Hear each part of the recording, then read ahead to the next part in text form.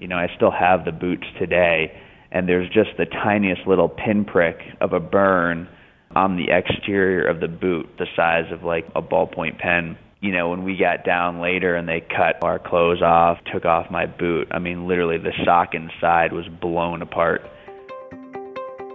I'm Rebecca Huntington, and you're listening to The Fine Line, real stories of adventure, risk, and rescue in the backcountry of Jackson Hole, Wyoming.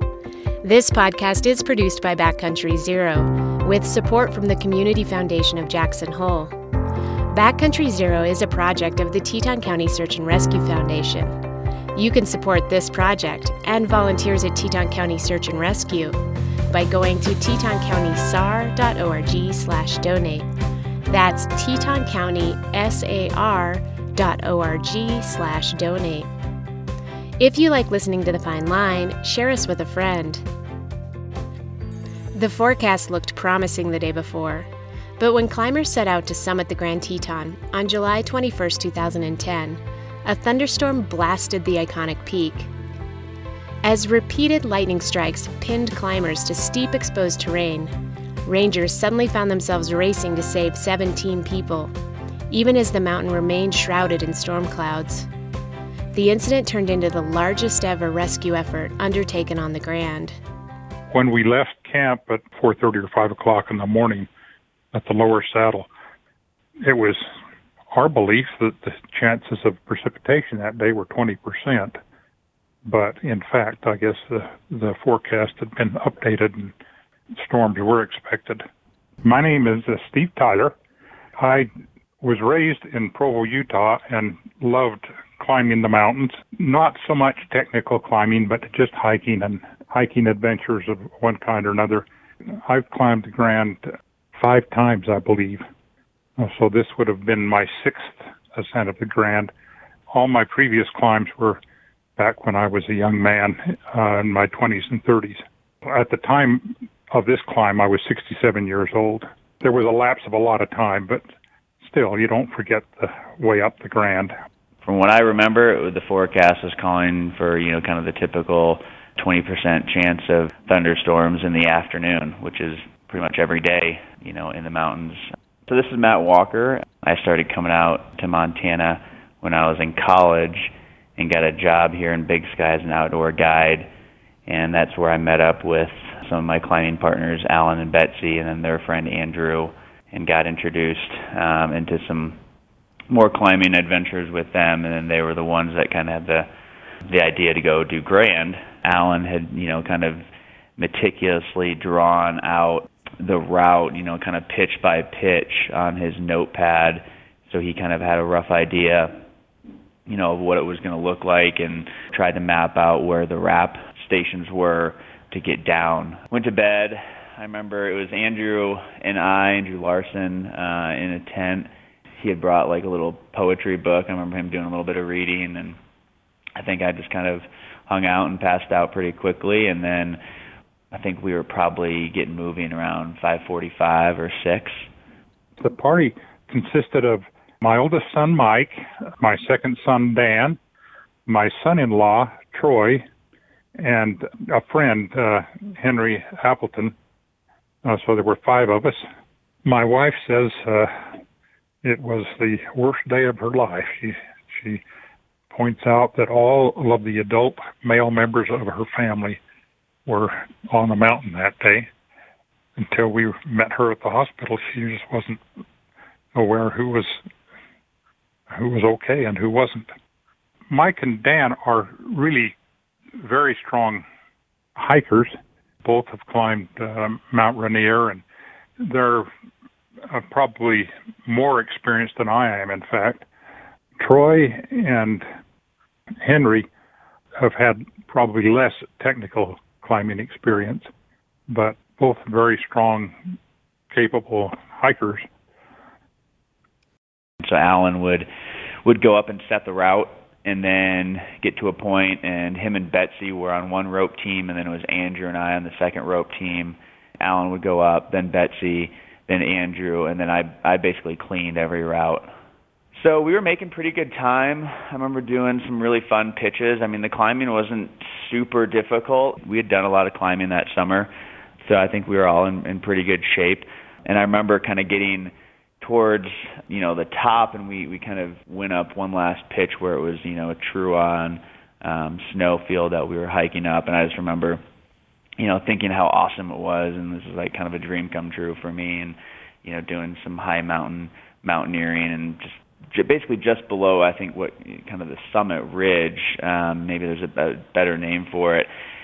And we were kind of on this little outcropping. The rest of the team had gone up and over, so they were actually out of sight. I couldn't see anybody, and I was kind of the last one to go. And then that's when I kind of, started hearing some rumblings. When it started to snow, when it got bad, we didn't want to be up on the summit for the storm, and so we decided to hunker down at the top of the Owen chimney, wait for things to clear, which of course never happened. Started kind of raining a little bit. I was starting to panic a little bit, because I couldn't see anybody. I was trying to yell up to them just to figure out what was going on. We did have two-way radios, but I couldn't get anybody on the radio. Just kind of went up and over this little outcropping and kind of got along the ridge and basically just kind of ran down the rope line. And that's when I first felt, the first strike. It was kind of pretty mild, just kind of like touching your finger to an electric fence. I don't know if this is the case, but Andrew and I do have similar burns on the top of our left ear. And I don't know if the strike hit somewhere, along and kind of traveled down the rope to each of us. We set up the rappel down the Owen chimney. Mike went down without any incident, my oldest son. Then following Mike, Dan hooked in and started down the rappel. He got down not very far, maybe a third of the way down the chimney when the first bolt of lightning struck. We all felt it. Henry, who was a little closer to the edge of the ledge that we were on, his legs were sort of immobilized by that first bolt. Dan decided to come back up and see if he could help us. Dan was actually starting to ascend the rappel when a second bolt struck. And that one was by far the most intense. That bolt of lightning knocked Dan and Troy both unconscious. I suspect Henry was momentarily unconscious, and I'm not even sure if I maintained consciousness myself, but my arm was across Troy's chest when I came to, and it was sort of an out-of-body experience. My arm was there, and I knew it was my arm, but I couldn't move it. I had no control at all over that arm for an instant. As some feeling started to return to that arm, I pulled it off of Troy, sort of crawled over on top of him. It seemed to me that he was not breathing. I put my mouth over his mouth and started to blow into his mouth. That was the most terrifying moment of my life. And we kind of hunkered around this rock. I remember right against the cliff wall. That's when the first big strike hit us. That was pretty terrifying. I just remember looking at Alan's face in just pure agony. He had the ferning on his back, and so I just remember him explaining how it felt. He said it felt like hot tar had been poured all over his back. That's when it really got pretty serious for us. We were just trying to figure out what we were going to do, and there really wasn't anything. We tried to move away from the cliff at that point because we thought, okay, maybe the lightning's hitting the rock and then getting into us. We came away from the cliff band a little bit. We actually brought the ropes out. We tried standing on the ropes for a little insulation. We got out a emergency blanket and we kind of put that around all of us. We basically just hung out for the next hour and a half as we got struck over and over. There were kind of three big strikes that I remember. The air would kind of build up with electricity. It would literally be, buzzing so much that, you could hear it. There were sparks jumping around, and I remember seeing sparks coming out of my hand. The experience of the actual lightning is really quite varied. I don't remember it being a particularly painful. Maybe I went numb. The strike would happen, and then it would hit the mountain, bounce out into us, and we just all fell to the ground. I don't remember if we really lost consciousness, but we were definitely knocked out a little bit. You'd come to a little bit, you'd be laying on the ground, and you couldn't feel any of your body. It's kind of like when your arm goes to sleep, and you have to kind of move it to try to wake it up. It would take a couple minutes to try to get the feeling back in your limbs, and then you'd kind of get yourself situated and see if everybody else was okay, huddle back together, and then it would happen again. So we tried squatting, we tried sitting, a couple different variations just to figure out if there was anything, but we were basically just sitting ducks, and I don't know if anybody was really thinking this is the end.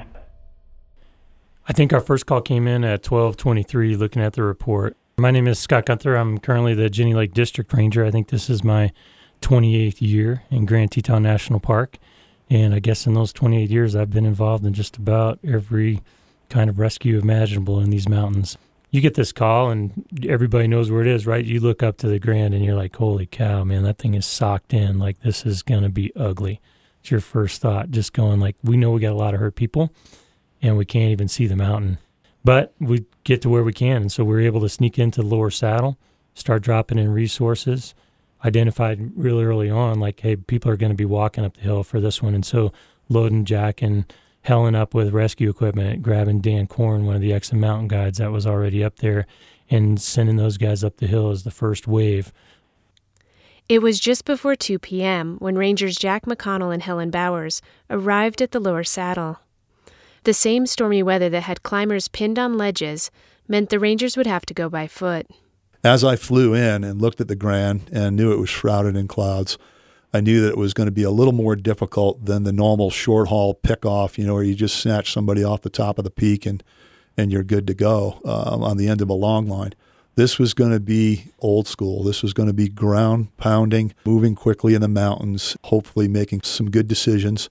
Jack McConnell, Jenny Lake Ranger for 22 years, a lot of rescue experience with these guys here. Incredible, dedicated culture of rescue work in the Jenny Lake sub-district and district at this time. Been involved in a lot of the rescues over the years, but this particular rescue, I was first load up to the lower saddle. After a couple strikes, the storm kind of started to lighten up a little bit, and we knew that we were too high up for any real rescue effort.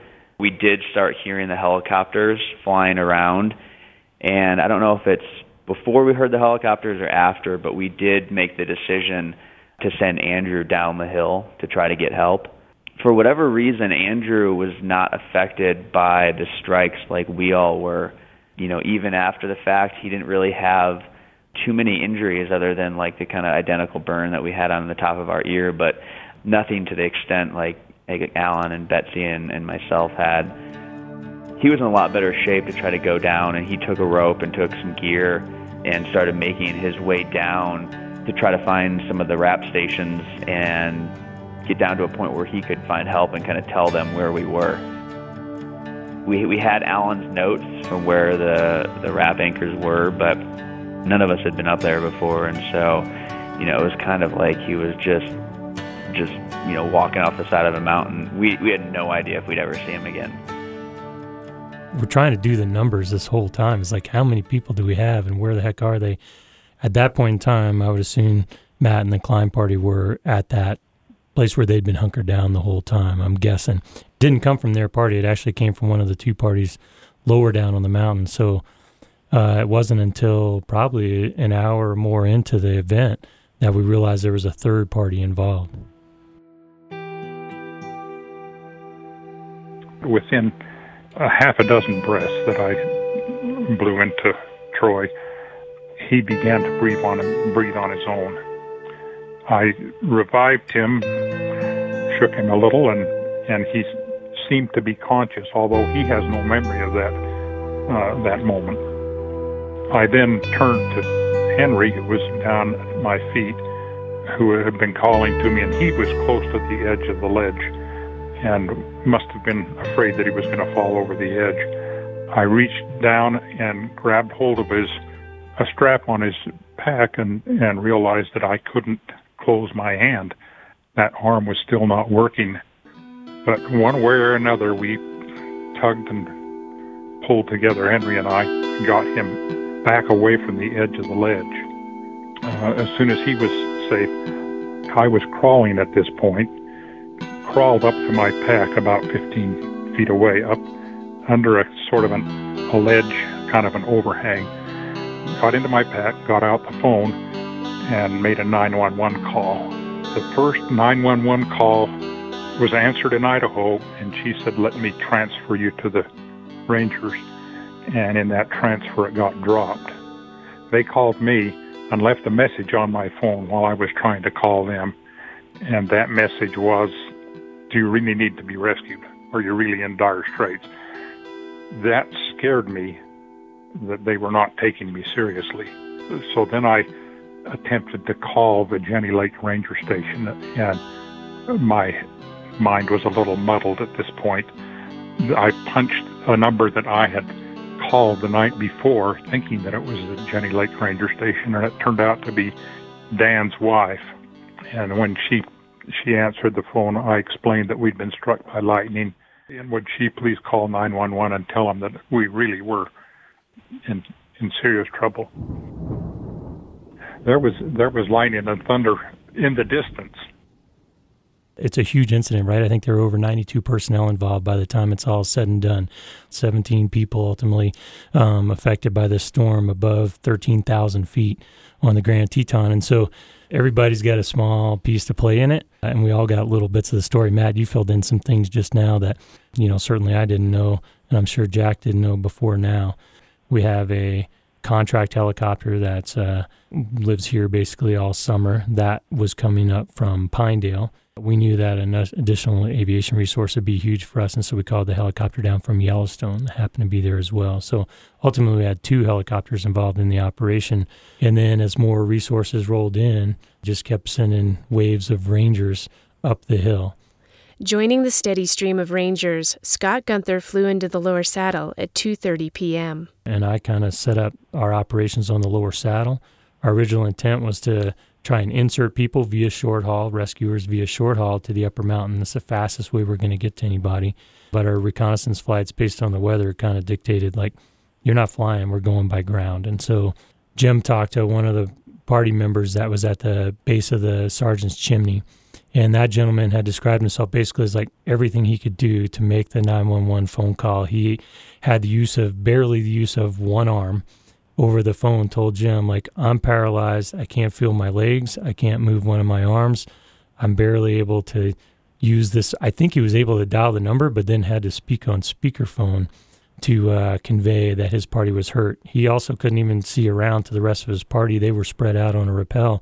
Jack's grabbing information basically as he's going by these guys. Jack relays a little bit of information to us via the radio and then continues on. It's real easy in the rescue world and in climbing sometimes to get overwhelmed by the big picture and the totality of the circumstances. What you've got to do, and what we've done for years there at Jenny Lake, is that we tend to boil things down to one problem at a time. So you look at it and you say, man, there's a ton of folks up there. Boy, they all need help.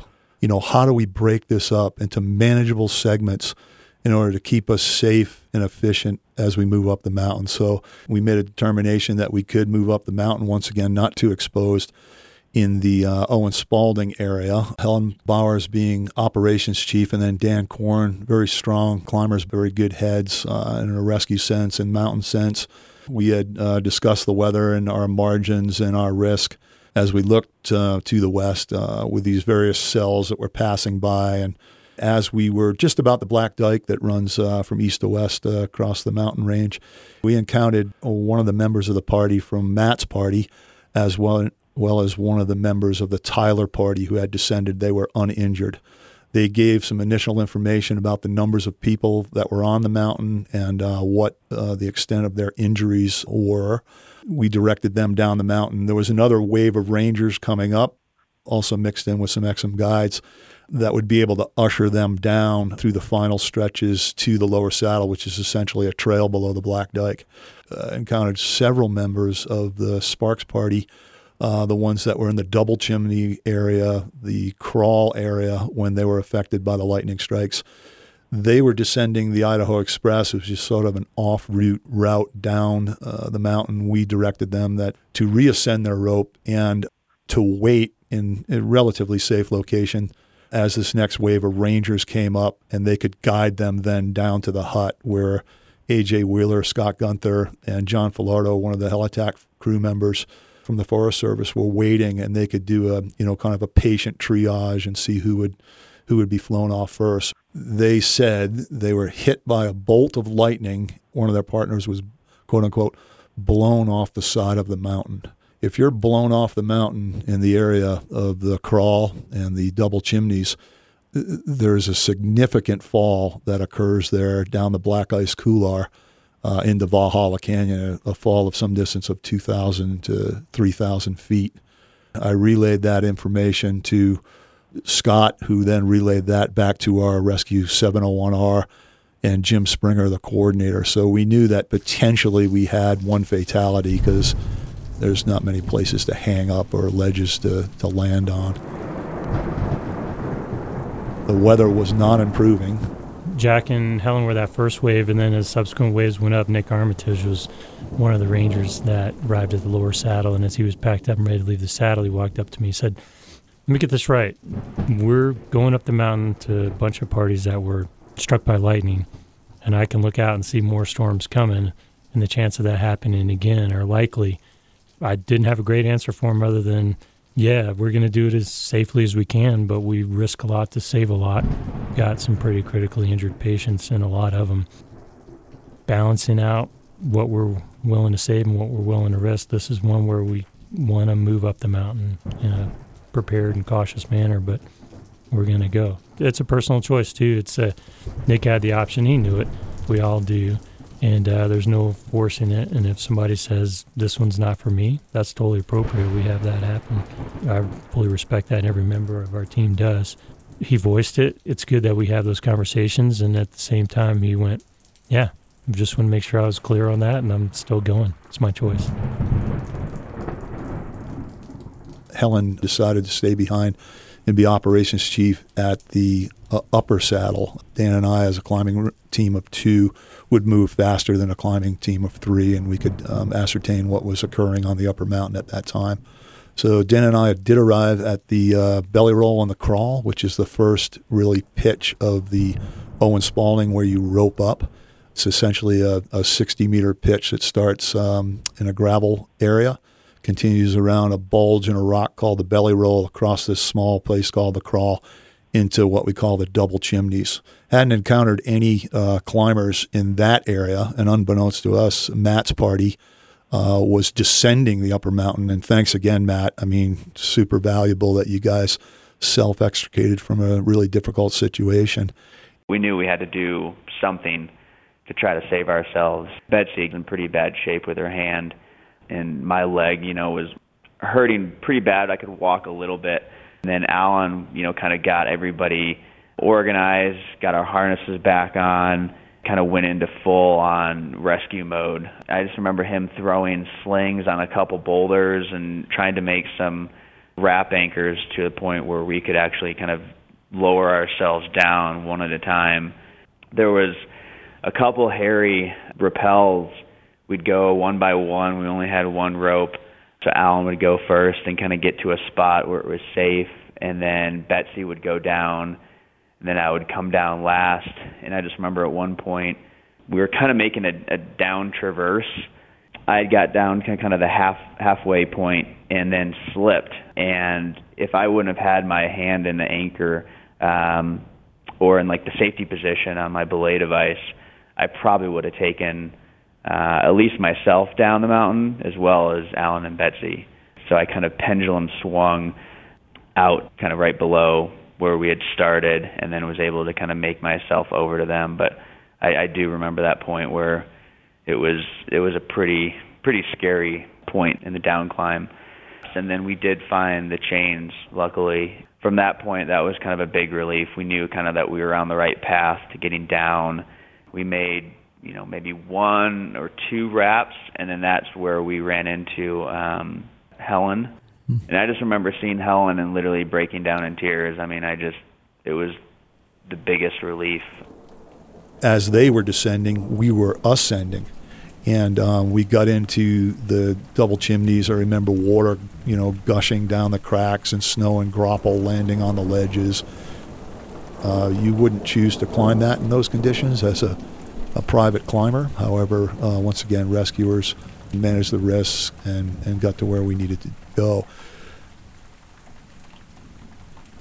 I remember very vividly the sparks flying around. I remember the smells associated with the lightning strikes.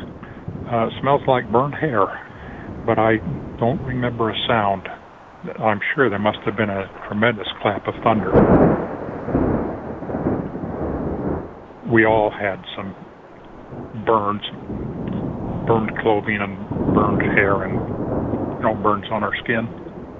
While I was attempting to pull Henry back off the edge of the ledge, the third bolt of lightning struck.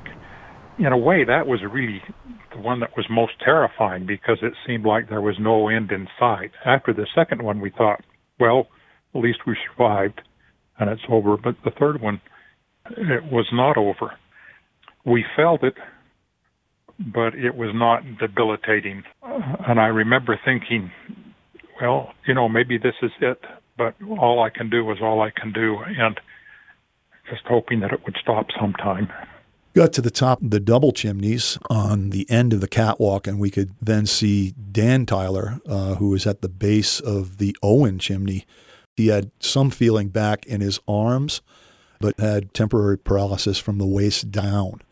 He was talkative. He was responding well to questions. He was alert and oriented to person, place, time, and events. So he seemed reasonable to us. In other words, with that paralysis, and then he might gain back the use of his legs. So Dan Korn set up an anchor and tied him off and said, okay, Dan, we're going to be back for you. There are other rangers coming up the mountain. We wanted to ascertain if we had more critically injured patients above him. So we continued to ascend. Finally, we heard some voices down below, with Dan, and that was reassuring. That it seemed like things were beginning to happen. Then the rappel rope that was still in place tightened, and we knew somebody was climbing up. We got to the top of the Owen chimney, and lo and behold, there were 3 other climbers at the top there with various injuries, mostly that temporary paralysis. One of those injured parties had been knocked unconscious, was not breathing. Steve Tyler, one of the climbers that we accounted of the 3 at the top of the Owen chimney, had performed rescue breaths on him. And after 10 breaths, he was able to get his climbing partner back up and around and alert and oriented. Pretty amazing. Steve himself had been hit by lightning and knocked unconscious, and when he woke up, had the wherewithal to go right to rescue breaths and potentially save this young lad's life. It was, okay, what's next kind of thing. Once again, small pieces of this rescue and not overwhelmed by, the totality of the circumstances. Did see a bit of clearing. Knew that Matt Hart, our helicopter pilot, and Chris Harder, the spotter on board, would evaluate anything I requested. I did request for assistance in helicopter or short-haul extraction from the upper mountain at the top of the Owen chimney.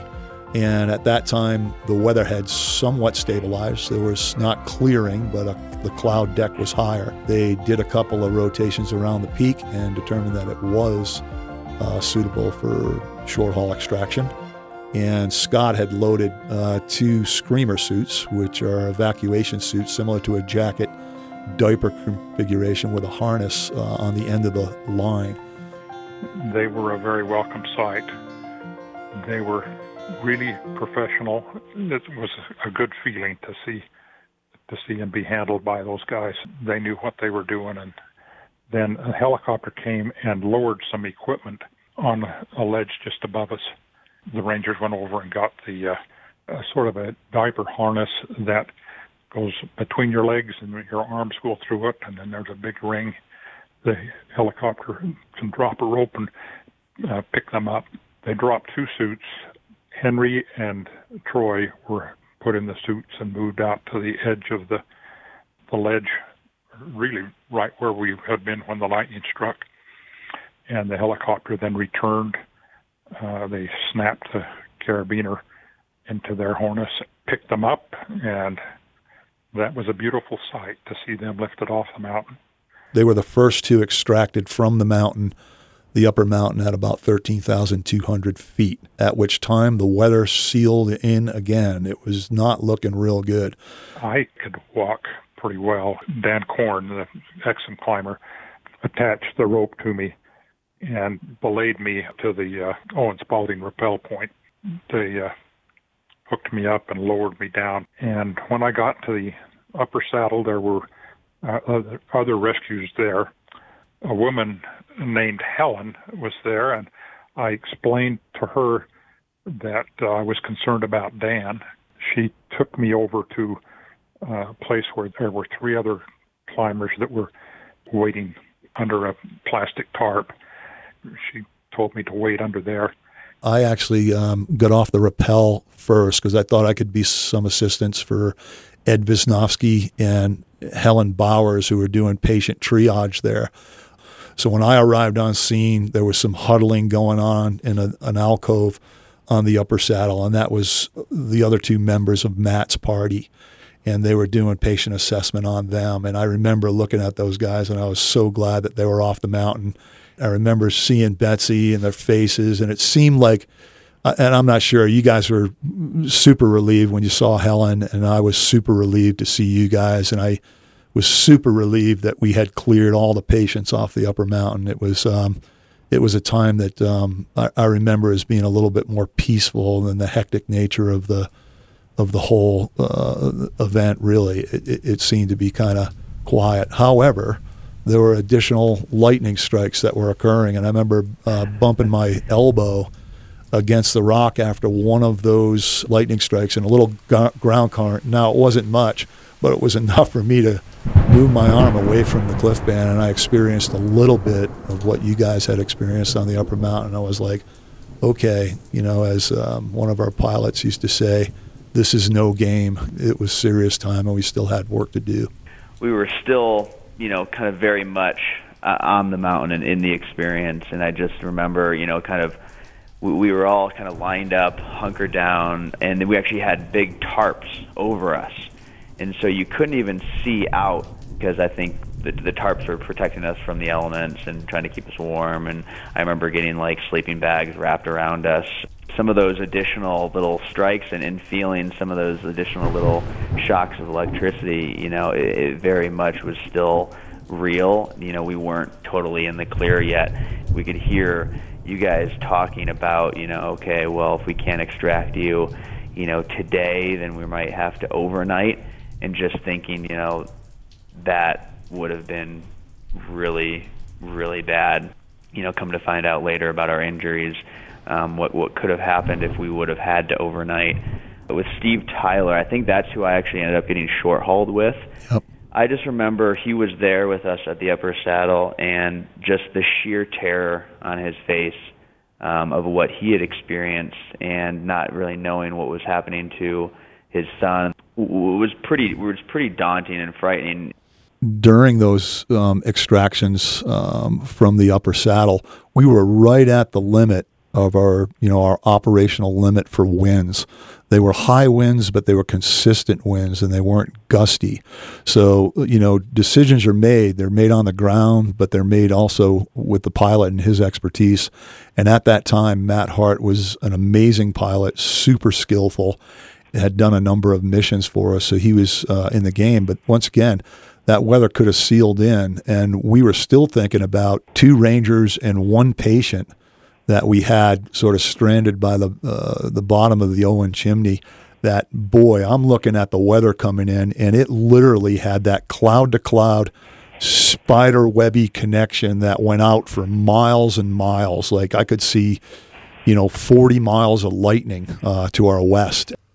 While the Rangers flew the first 2 patients off the upper mountain at 4:48 p.m., Rangers Marty Vidak and Drew Hardesty climbed up to Dan Tyler. Before they could get Tyler off the mountain, another thunderstorm swept in, forcing the team to suspend air operations. It was pretty intense, and I remember Marty Vidak, one of the last Rangers on scene, he was around the corner, and so he couldn't see the weather coming from the west and the south. And he said, "Jack, how does the weather look?" And I was at the relative safety of the upper saddle. And I said, "Bub, it doesn't look good." So Marty and Drew had, just like you did, Matt, and your gear, got away from all metal gear, tied off to the rope. They actually untied, I believe, at one point because the ropes were wet, and they didn't want any ground current coming down the ropes and getting zapped that way. The current tends to travel down ridges. It'll gap between, so if you get under an overhang, chances that you're kind of like a spark plug in there. If the current passes through the rock, it can pass through that rock into your head and out your feet. So you want to try and minimize the places where current can arc through your body, like Matt's team did and like others probably did that day, is standing on some insulation from the ground. So they stood on the ropes. I've done that very same thing, wadded up on my rope, huddle down in kind of a fetal position. Ideally, if there's current that passes anywhere near you or through you, its entrance and exit will be in the most confined space possible. So if you've got one arm on the rock and one leg on the ground, if it hits that rock and passes through your body, it can go right through your arm, out your foot, and has the greatest arc across your body possible. You want to minimize that. So that huddle in the fetal position, arms wrapped around your legs, if you're out in the open, is probably your best bet, and then getting off the ridges. And so I've been on the Exum Ridge during thunderstorms where it's like we bail off into the Ford Gully, into the couloir over there, and standing, in my mind, standing on a bunch of loose rock or scree as opposed to standing on solid rock. Anything that's going to break up what I, in my mind, envision as electricity just passing by as, the speed of light. If it does hit me, I've heard more than one person describe getting blown into the air.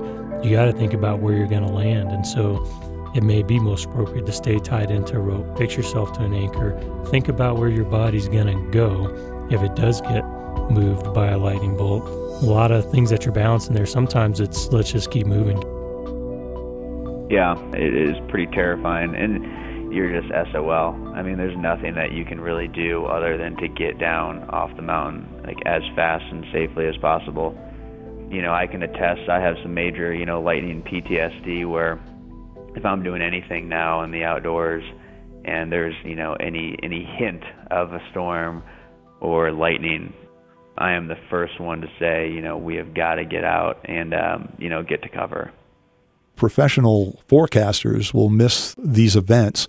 However, when you are in the mountains and you're seeing, a manifestation of a large cloud bank out of clear blue skies, there's some instability in the atmosphere. Novice and experts alike get caught in those storms. It is good to read that weather and watch the skies. And as you get more experience, you take a look at things and say, well, is it really worth it? Am I going to get objectively driven, or, is the mountain going to be there tomorrow, next week, or next year? I'm going to come back and do it. And so not to put the blinders on sometimes on those events.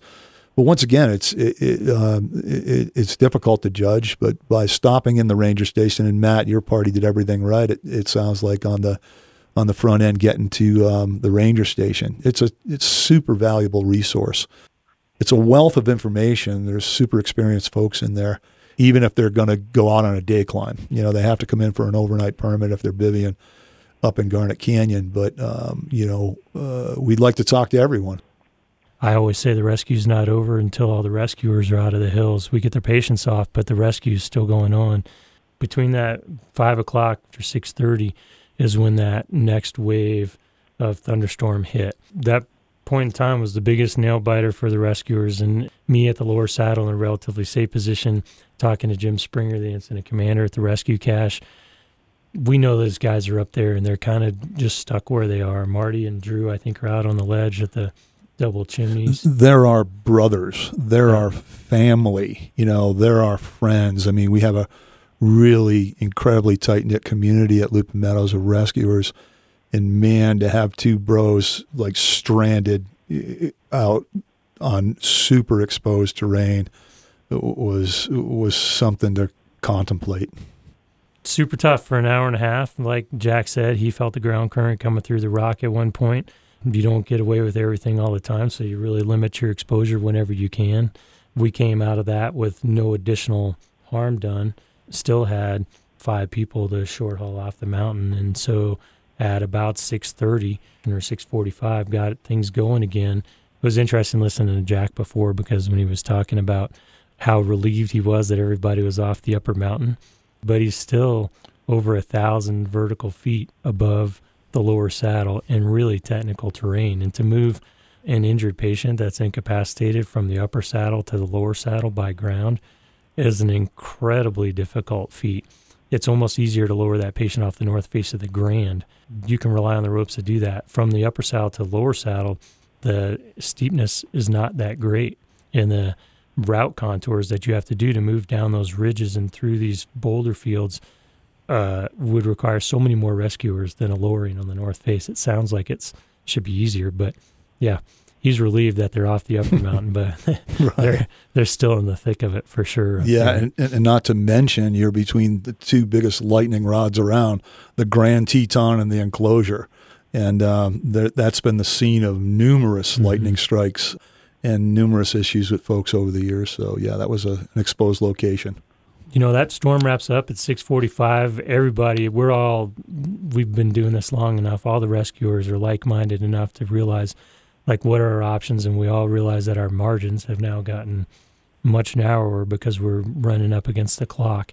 When we resumed short haul operations, I remember at the lower saddle at one point, it was like raining patients from the sky in screamer suits because we've got the Yellowstone Llama helicopter landing at the lower saddle.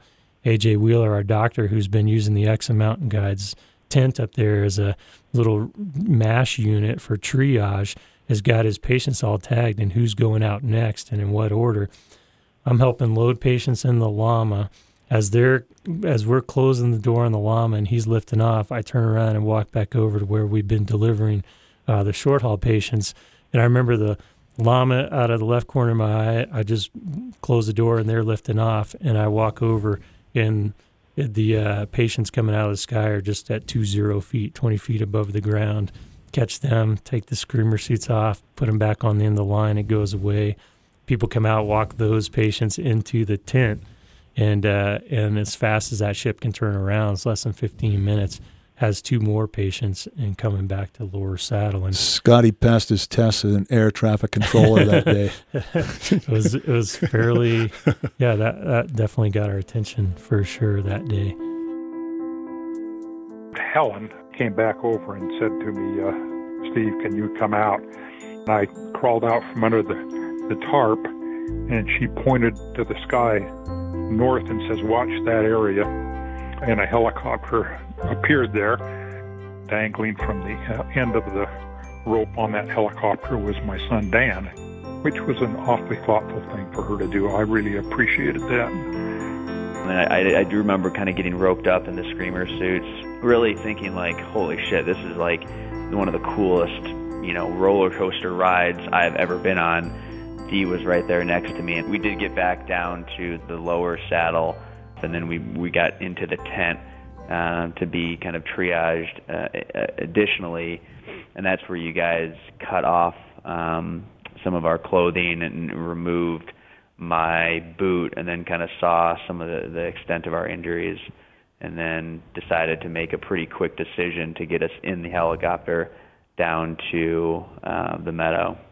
A huge success was when we knew every injured patient was off the mountain. Again, the rescue wasn't over by far, but all the injured patients were off the mountain, and at that point, it's about getting the rescuers down. And so we ended up leaving a whole bunch of gear cached at that upper saddle, and had all the rangers and Exa Mountain Guides that were up there still scurried down to lower saddle.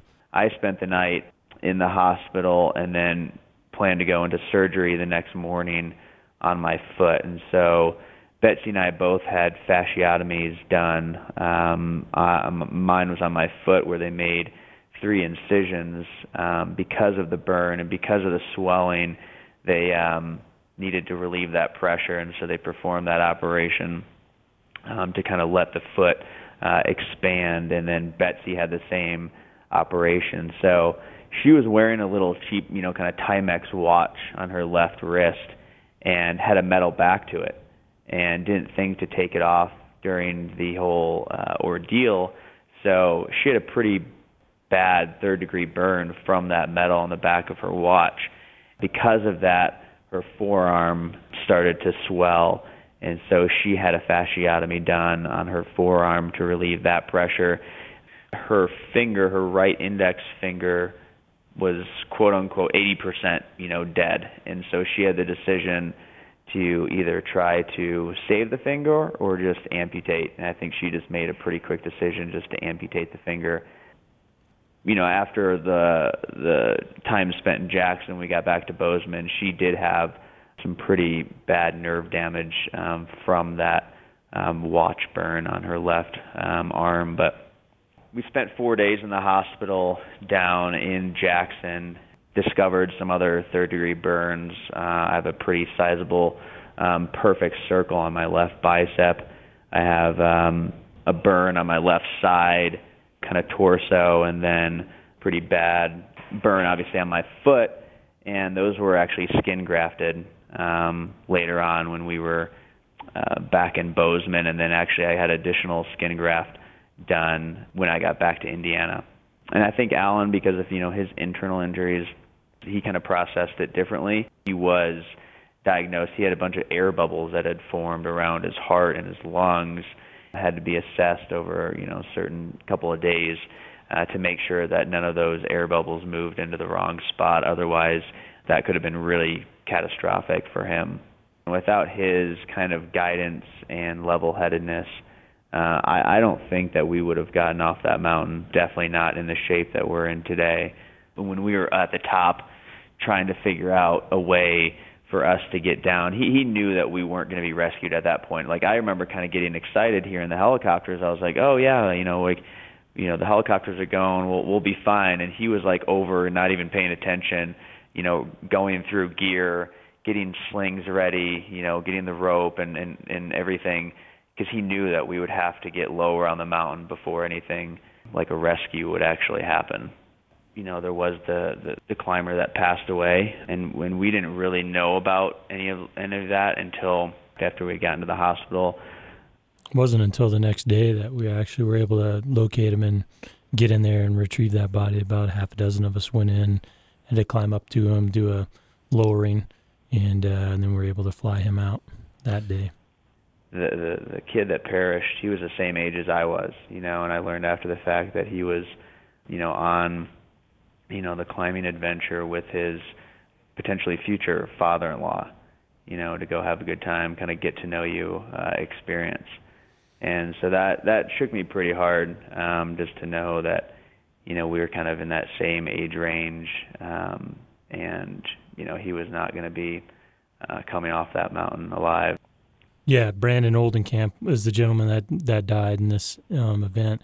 I think it was the day before that Brandon's party had actually climbed the Middle Teton.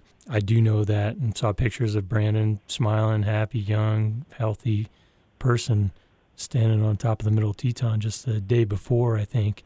Yeah, and then to know that he passes away in a really unfortunate accident on the following day is a pretty tough one.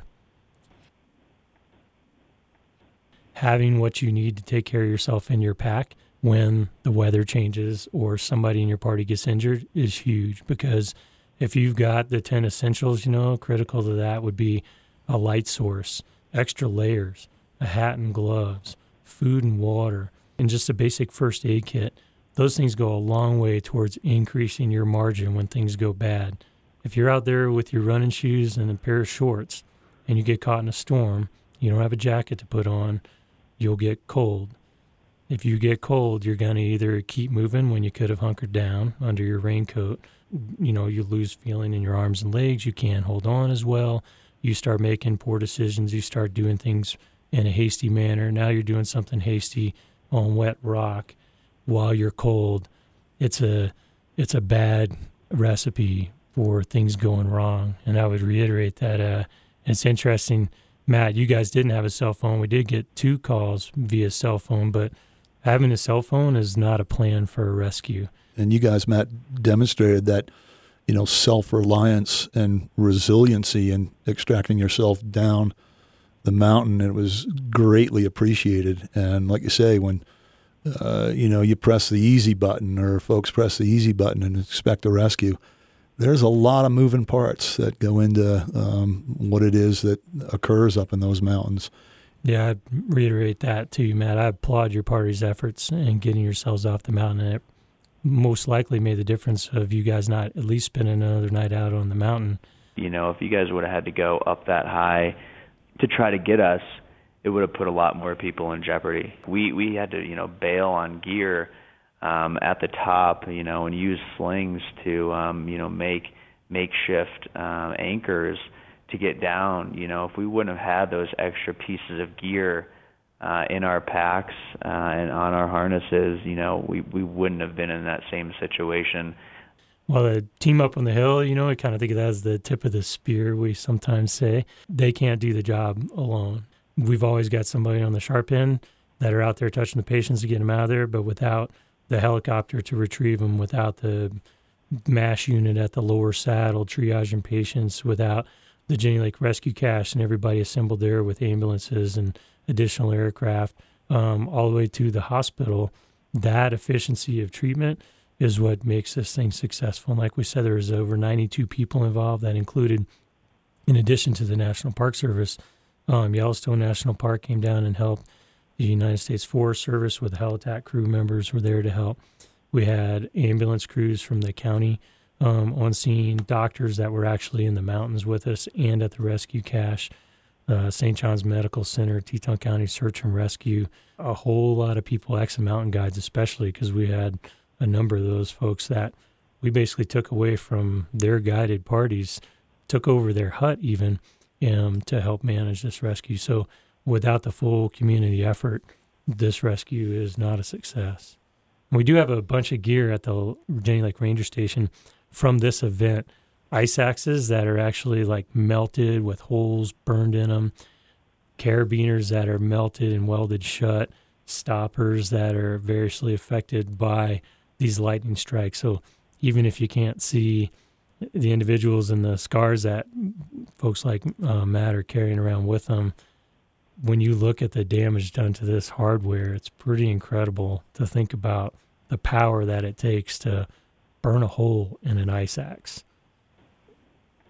Those were life-threatening experiences that we had there. Dan's oldest daughter is going to be married this December. Both Dan and Troy have daughters that are going to college. The circle of people that were impacted by those rescues gets bigger and larger all the time.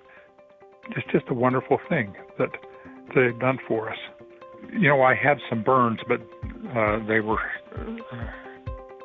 not really very serious. They were surface kinds of burns, and they were gone within a few days. I do have some big burns on the coat that I was wearing, and I sort of keep that and keep my underwear that had some burns on it to remind me of the day. And, I attempted to take a photograph of Troy and Henry as they were being lifted off. And I discovered that my camera, in those days cameras and phones were not necessarily one and the same. My camera had been fried by the lightning. It would have been a much different day if my phone had been fried by the lightning, wouldn't it? It certainly made me more cautious and more aware of what the perils are, but it didn't diminish my love for the mountains. But when a cloud gets in front of the sun, we start thinking about descending. I would never expose myself to the kind of peril that we exposed ourselves to that day. I'm a fair weather hiker now. This podcast is produced by Backcountry Zero, a vision of the Teton County Search and Rescue Foundation to reduce fatalities and serious injuries in the Tetons. Find out more at backcountryzero.com.